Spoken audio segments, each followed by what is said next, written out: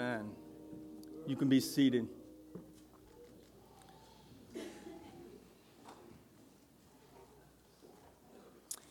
Turn in your Bibles, if you will, to Colossians chapter 1. We're going to be looking at verses 15 through 20 this morning. While you're turning there, I just want to let you know how thankful that I am to be able to preach to you this morning. Thank the elder board. I'm thankful to serve with them, as I mentioned last time that I preached. These are fellows whom I once preached for the most, or taught for the most part, and now they're teaching me, and it's humbling and seeing their growth. And you look to the praise team and seeing these guys and some of the ones that I've taught there, and now they're leading through praise and worship. And then some of the deacons and seeing their growth, and the Lord is just doing a marvelous work, and He continues to do so even through new life physically, with the new births of babies everywhere. And then we have new birth in Christ, where new believers have come to Christ. And we see that by following up in believers' baptism, which we just had, and we're so thankful for that as well. And for those of you that don't know me, I am Pastor Bobby Owens. I'm a lay pastor here, but I was out on a walk this morning. I was just thinking of basically my start here when it was Ryan Road Baptist Church. I was just talking with Debbie Broach, who's been here since the 1950s, and I remember her from a long time, but I don't remember that long ago. The Smiths, Tim Smith, Kim was Chenoweth back then. I remember going to church with her sister, the Verhellis, Bobby, growing up with him, and it's just been amazing what the Lord has done. Thank you for all of you, the people that have been here for that long and have stuck, so to speak, and who've been just mentors and whatnot.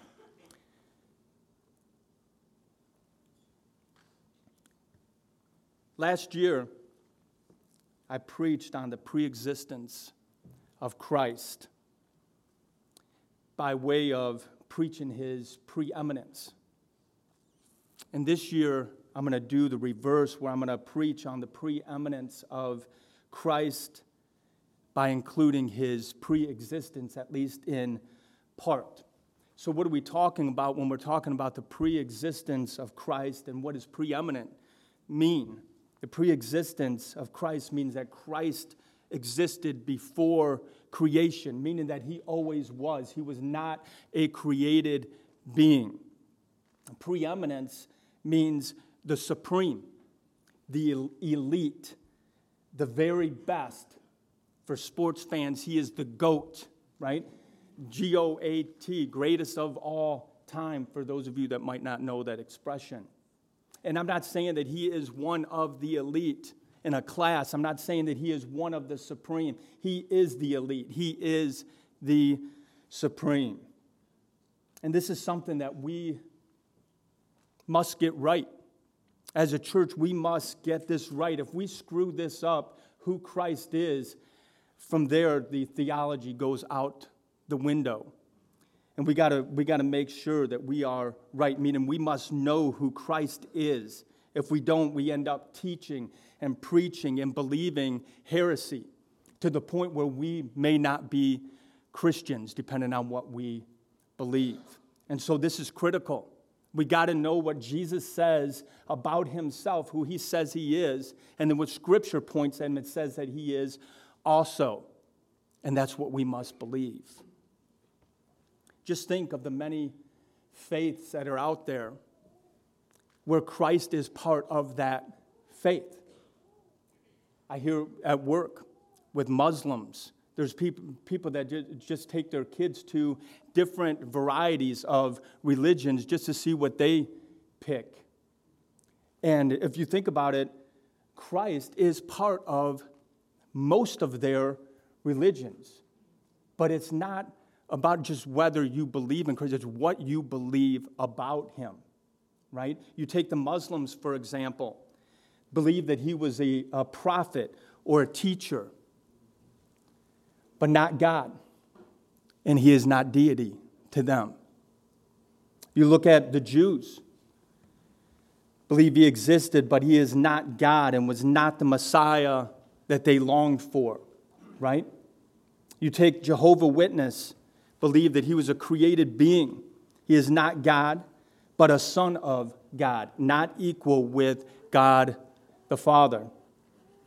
Mormon, believe he was created and exalted to the place of a God. So it matters what we think about God, what we believe about him. What does he say about himself, and what do we believe? There was a survey that was done at a Southern Baptist seminary, not Southern Seminary, but a Southern Baptist seminary. 1,200 people were surveyed. 1/3 of those do not believe that Jesus is the Son of God, equal to God, I should say. I don't know really what they believe, but I know it's not that. And that scares me. And this is kind of what we are up against.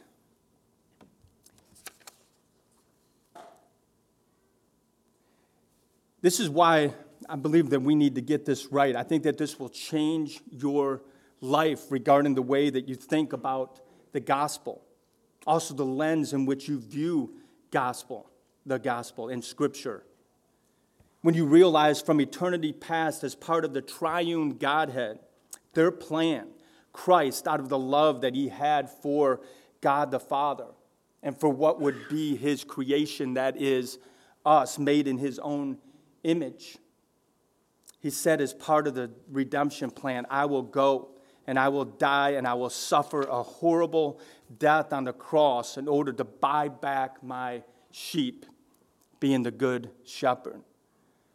Those that the Father has given me, right? My goal this morning is to make you stand in awe.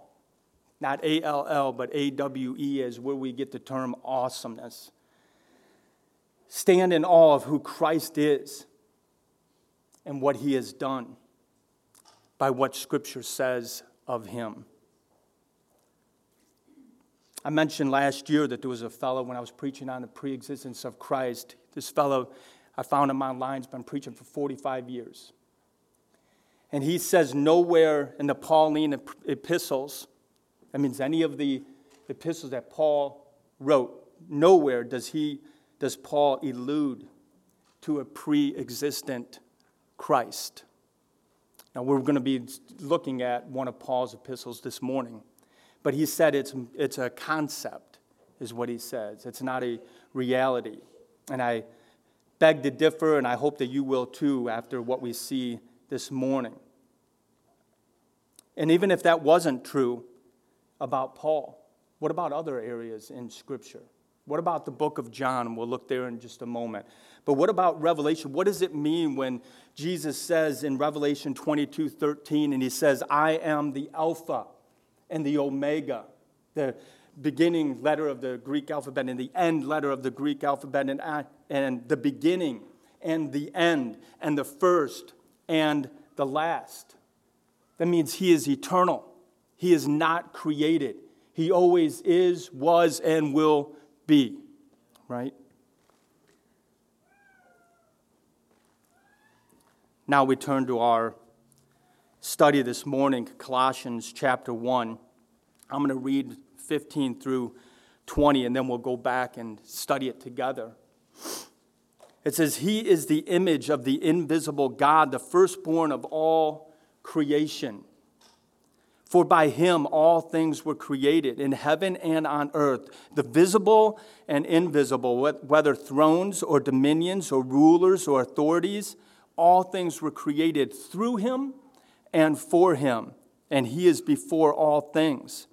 And in him all things hold together, and he is the head of the body, the church. He is the beginning, the firstborn from the dead, that in everything he might be preeminent.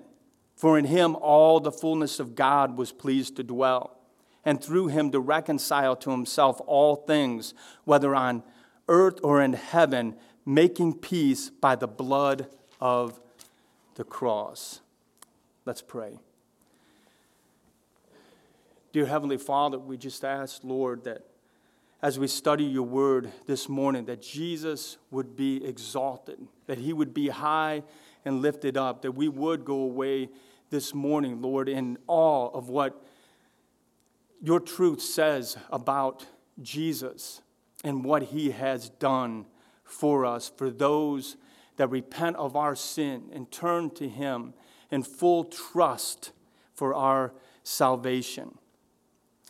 Lord, if there's anybody here, Father, that's been going away from Jesus, that hasn't even given him a thought, whatever it may be, Lord, I pray that that callus around the heart, Lord, is torn off this morning, and that your word, Lord, will penetrate their heart like never before. Father, I pray that they come to you this morning. We ask this all in Jesus' name, by the power of the Holy Spirit. Amen.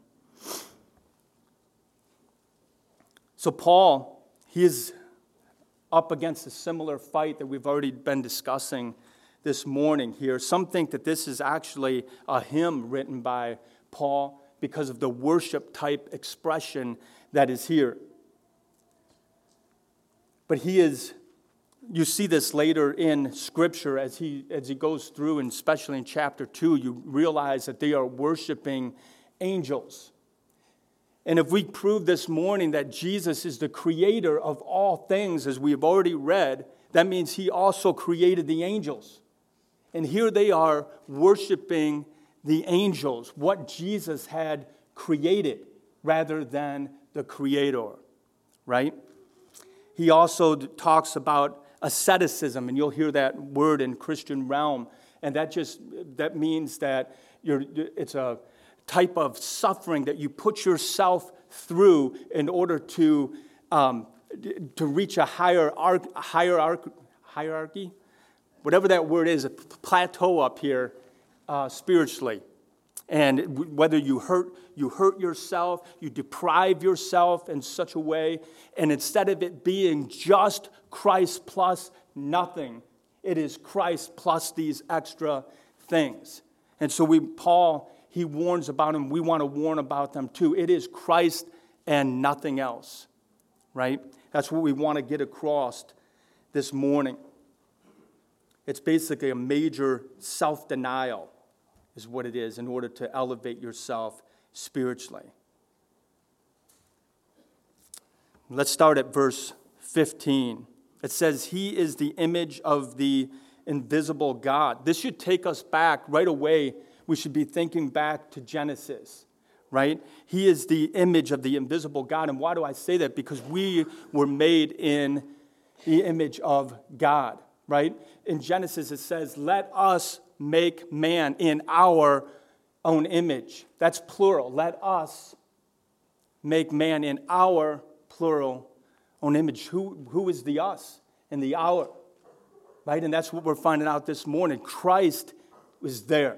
Christ is the creator. Nothing was made that wasn't made through Christ. So it puts him there at the beginning. He is the image of the invisible God. You notice the language is a little bit different there, where it says that we were made in the image of God. He is the image of God. He's the exact imprint of God. You remember that Jesus said in John 14, he says, if you have seen me, then you have seen the Father. In John chapter 8, he says, if you knew me, you would have known my Father also. Let's go to John chapter 8 just for a moment, and we'll come back here. You hold your place there. Let's look at John. We're going to cover actually a couple of scriptures here, and then we'll come back. John chapter 8, verses 56 through 58.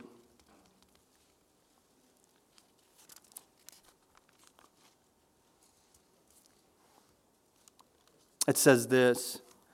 It says, your father Abraham rejoiced when he would see my days. He saw it and he was glad. So the Jews said to him, "You are not yet 50 years old, and have you seen Abraham?" Jesus said to them, "Truly, truly, I say to you, before Abraham was, I am." So they picked up stones to throw at him, but Jesus hid himself and went out of the temple. They wanted to hurt him and kill him because he was making himself equal with God by using the title "I am" that was used as God in the Old Testament. Look at John chapter 17. And let's look at verses 1 through 5. John chapter 17, verses 1 through 5. I love this. This is when he's getting ready to go to the cross. And seeing what is on Jesus' mind just before that. He says in verse 1 of chapter 17, when Jesus had spoken these words, he lifted up his eyes to heaven and said, "Father, the hour has come. Glorify the Son.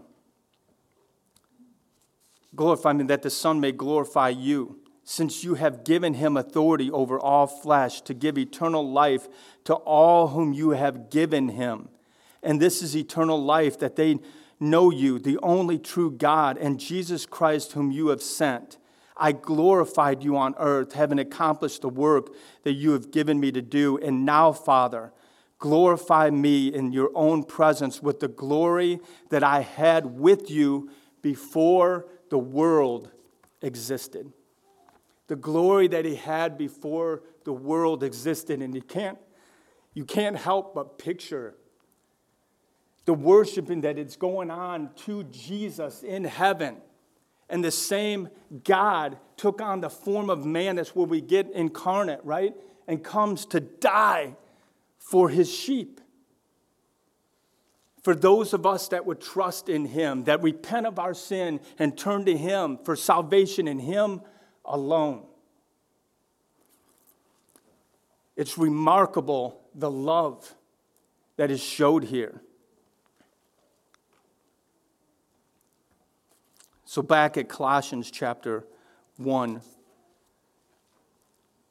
15. So he is the image of the invisible God, the firstborn over all creation.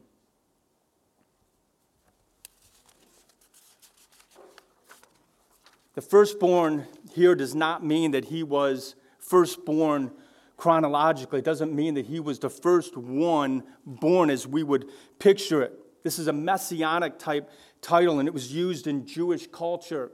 The firstborn would be the one that was the inheritance was going to be going to. It didn't matter if you were the firstborn son or the fifthborn son, whichever the father chose. That was the one that was going to be the firstborn.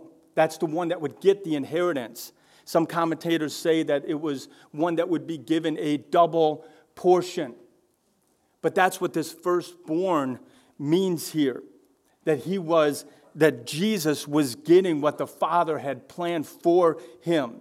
It's the inheritance. It's a term that would mean to picture the highest rank, the one that would rule the rest of the family.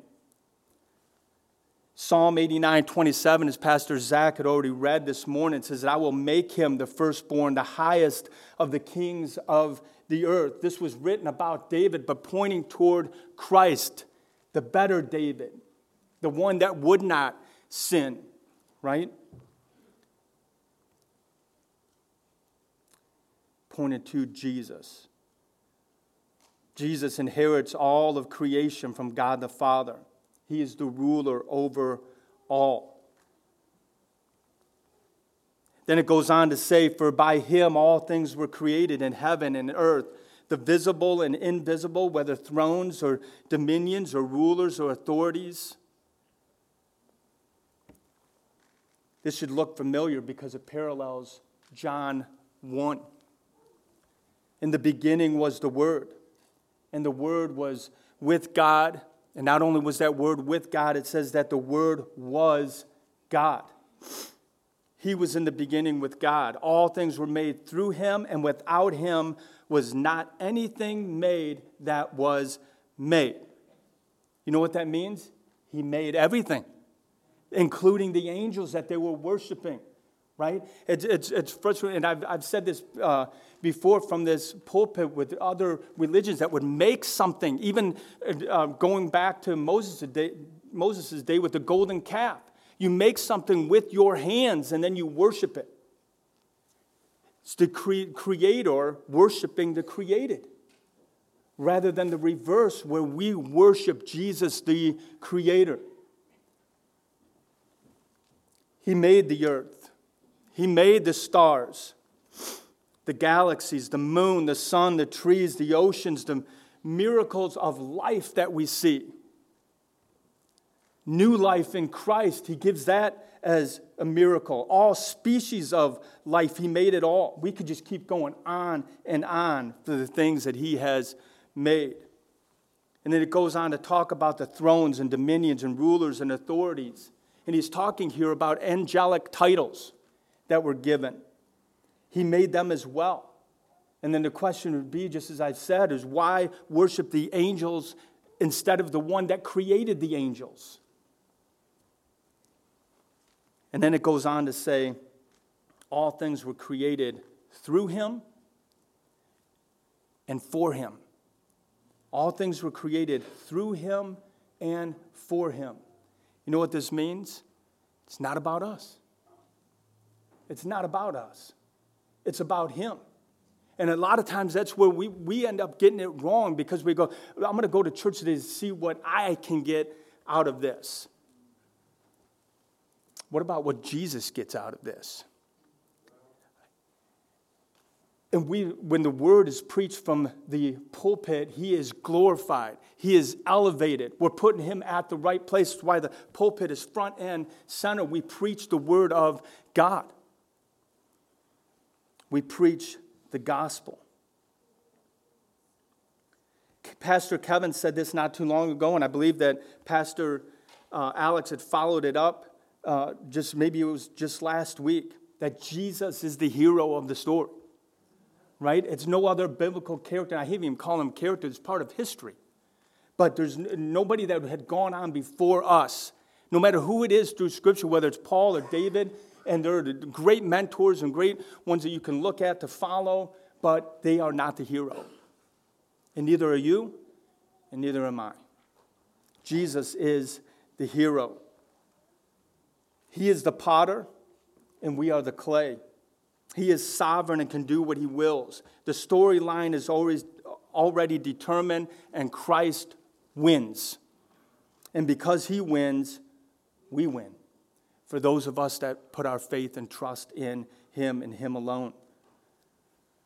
We've won with him. It goes on to say, and he is before all things. This is to say that he is not created, but that he has always existed. The before all things created the all things, right? The before all things created the all things. And in him, all things hold together. This is so powerful. This is the one that came and died for us. This is what makes it so remarkable. The one that holds it all together is the one that came to do the job that would win us back to him. That would his work on the cross is what we look to. That is the gospel. Jesus is the one who keeps everything working. The sun gives its light because Jesus makes it so. The moon reflects the sun because Jesus makes it so. The planets suspend in space because Jesus makes it so. The sun gives its warmth because Jesus makes it so. We breathe because Jesus makes it so. How long could we go on? Right? We just named one thing after another that Jesus is in control of. Can you imagine if he took a 5-minute break? The cosmic chaos that would happen? All the planets just come tumbling down. We would all be dead. We wouldn't be breathing for 5 minutes anyway. Right? All the things that hold together in Jesus. And sometimes I just think that we let this type of stuff go out the window as though this is some type of fictional story. This is all part of the history of our history. And Jesus, the Creator, is the one that came to do the work on the cross. That blows my mind. And I hope it does for you as well.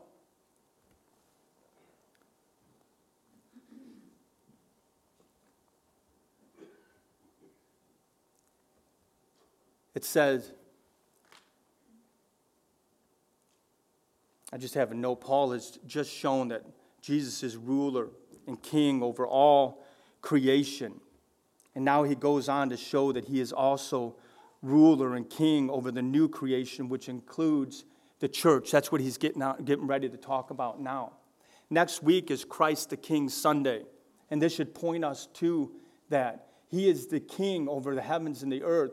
And he is king over the new heavens and the new earth, which we are part of, right, in the new creation, which we're going to see here in just a moment. In verse 18, it says, and he is the head of the body, the church. The body is called, the church is called the body several spots in Scripture.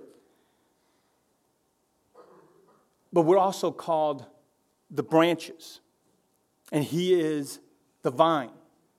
You see that, like, you have Christ as something that is higher than we are in every term that's shown in Scripture. He is the vine and we are the branches. If you cut off the vine, the trunk of the tree, the branches don't grow, right? You prune the branches and they still get the nourishment through the vine.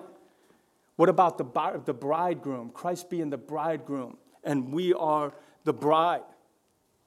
And here we have, as in the church body, we are the arms and the hands and the legs and the feet. But he's the head. He controls the arms and the hands and the feet and the legs. Christ does. He is the head. This is so comforting. And then it goes on to say he is the beginning, the firstborn from the dead. That means that Jesus marks the beginning of new creation. He is the supreme of all who were resurrected in Scripture. Wasn't Lazarus resurrected? Yeah, he was. What happened to Lazarus after that? He died. Did Jesus die again?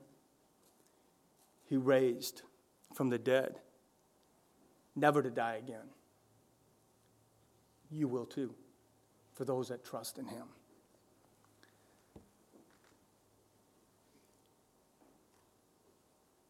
That in everything, he might be preeminent. I would say so. That in everything that he is the supreme, that he is the elite, that he is the GOAT, greatest of all time. He is preeminent, the very best. Guys, does he deserve our worship? Christ, the creator that gives you breath and gives you life.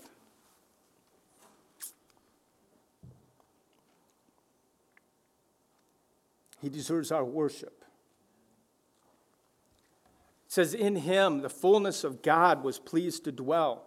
This has been an occurring theme where we've been talking about it from the pulpit, that Jesus is the fulfillment of that temple.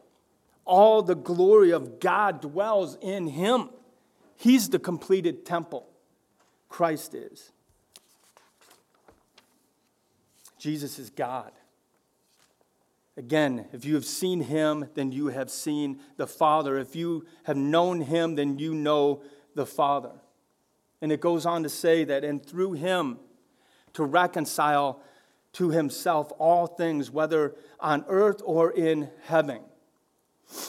This isn't teaching universalism, guys. This isn't, there's some people that believe that Satan will be in heaven one day. That's what's being taught. That's not universalism. That's not saying that everybody is going to heaven when he says this. Not everyone will be saved. All things in the new creation will be made right with Jesus.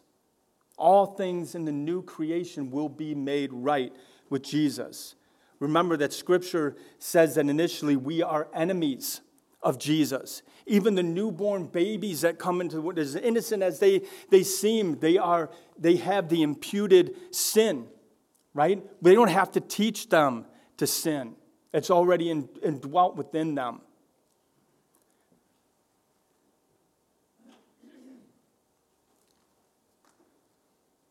But because he has torn the callous off of our hearts and quickened us, our blind eyes can now see, for some of us. Because we repented of our sin and turned to Christ for our forgiveness and for our salvation, him alone we have been made right, and therefore have peace through the blood of the cross, as what it says. We picture, again, as part of that plan, the redemption story. And none of us were there, right?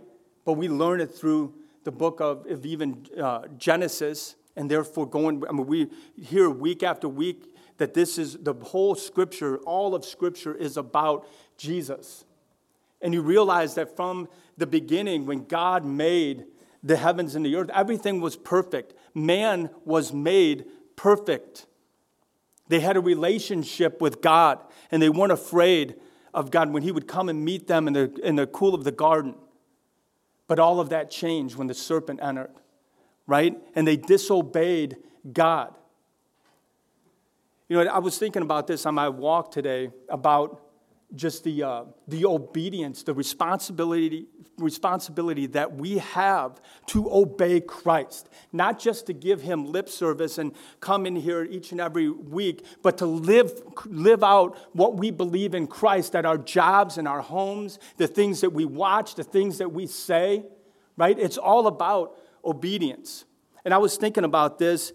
I've got two small little hunting dogs, and I was telling Tim Smith this morning that I got one that's a little bit gun shy, and I'm trying to work her through this a little bit.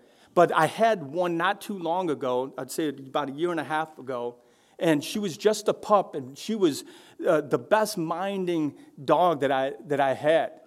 And one day I was talking to one of Christian's friends out on the front porch.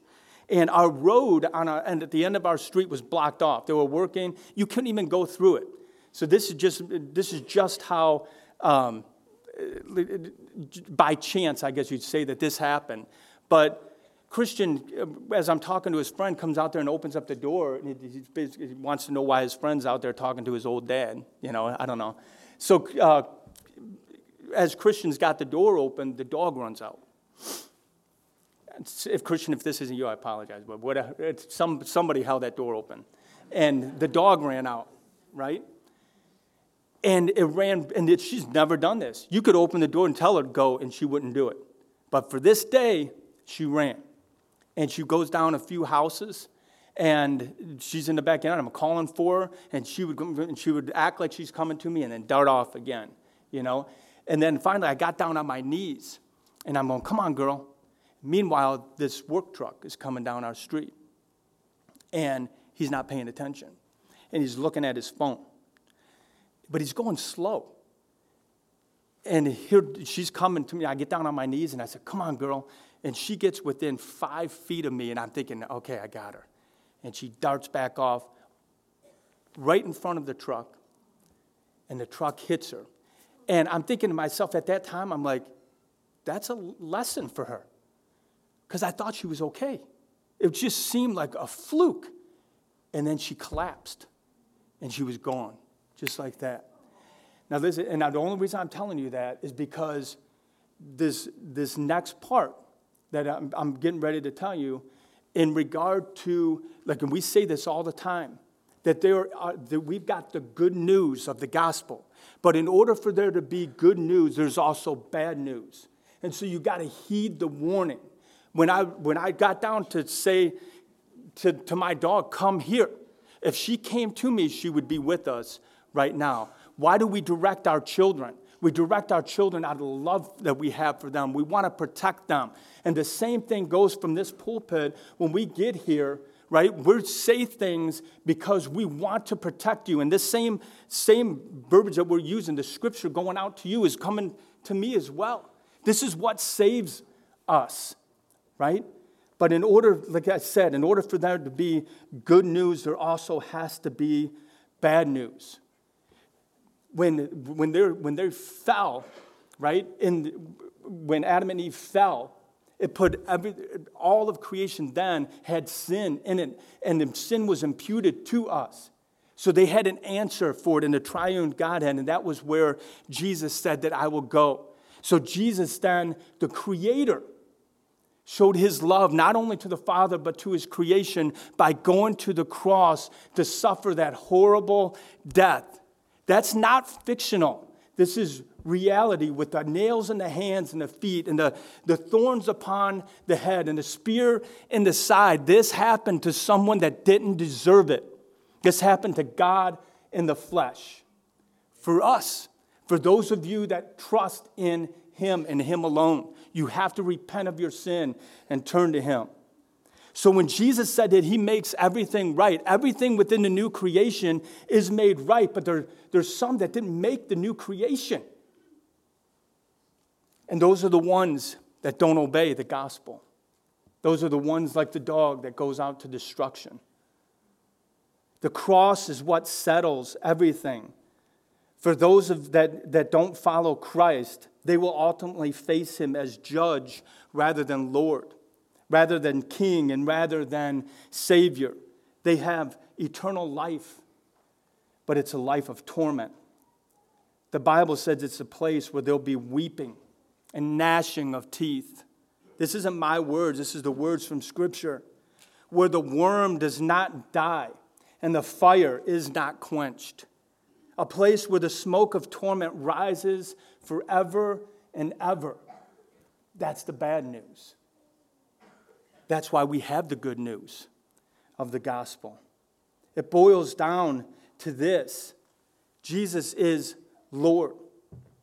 He is priest, and he is king. The question that I have for you is he your Lord? Is he your priest? Is he your king?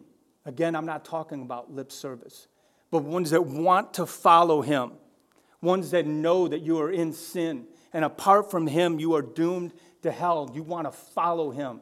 And I'm not saying it to scare you guys. We had one time we went to a church service somewhere, and it was a charismatic type service, and they were preaching on hell. And my kids, they jumped over the seats to go get saved because they were afraid of hell. And that's not what I want to happen here. But there's a reality behind it. And so let's pick out the truth. And this is what the Bible says about it. Hell is a real place. And so again, I ask you, does Christ deserve our worship? Man has to respond. What are you doing with Jesus? I want to read some of the quotes that we go down the, I guess we can use Romans road. We have all sinned and fall short of the glory of God. Romans 3:23. That's all of us have sinned and fall short of the glory of God. Romans 6:23 says the wages of sin is death, but the gift of God is eternal life through Jesus Christ our Lord. The good news and the bad news are both represented. Romans 5:8 says, while we were yet sinners, Christ died for us. And then you think the one that knew no sin in 2 Corinthians 5:21, the one that knew no sin became sin for us. I want to end with just reading. This song, every time that it is sung here at the church, I can't get through it. And because it gives a picture of Christ, this is the Creator and the work that he has done and who we are. And we don't deserve this. We deserve hell. But he gives us eternal life through his Son. I'm just going to read how deep the Father's love for us. How deep the Father's love for us. How vast beyond all measure that he should give his only Son to make a wretch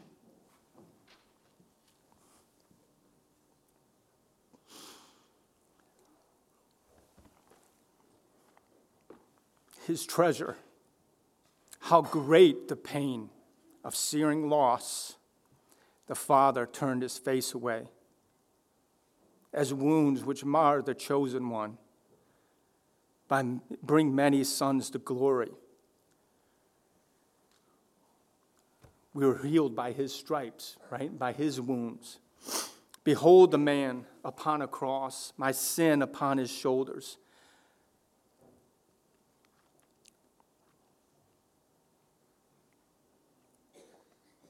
Ashamed, I hear my mocking voice call out among the scoffers. It was my sin that held him there until it was accomplished. His dying breath has brought me life. I know that it is finished. I'll not boast in anything, no gifts, no power, no wisdom, but I will boast in Jesus Christ, his death and resurrection. Why should I gain from his reward?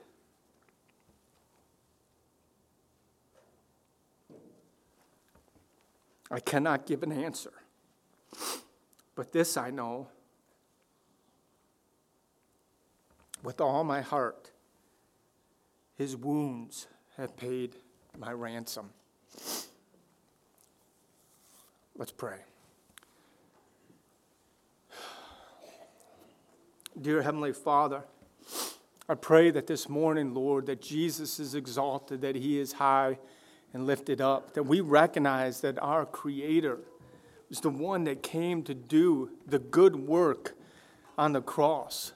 Man, it just to picture the gruesomeness of that cross and yet how it represents good to our lives. Father, I pray that we are able to hold that within our hearts and within our minds. We are loved by Creator. For those of us that trust in him, repent of our sin, and to turn fully to him. Father, I do pray, I beg of you, Lord, that if there's somebody here that does not know you, that today is the day of salvation, Lord, for them, as you have moved through our church, Lord, and just other areas where people keep coming and hearing the good news, and they're getting saved, and they're getting baptized, and they're in obedience to believers' baptism. We thank you for that, Father, and I pray that more just keep coming. Father, I pray that you tear the calluses off of their hearts, reach deep into their heart, Father, to turn them to Jesus.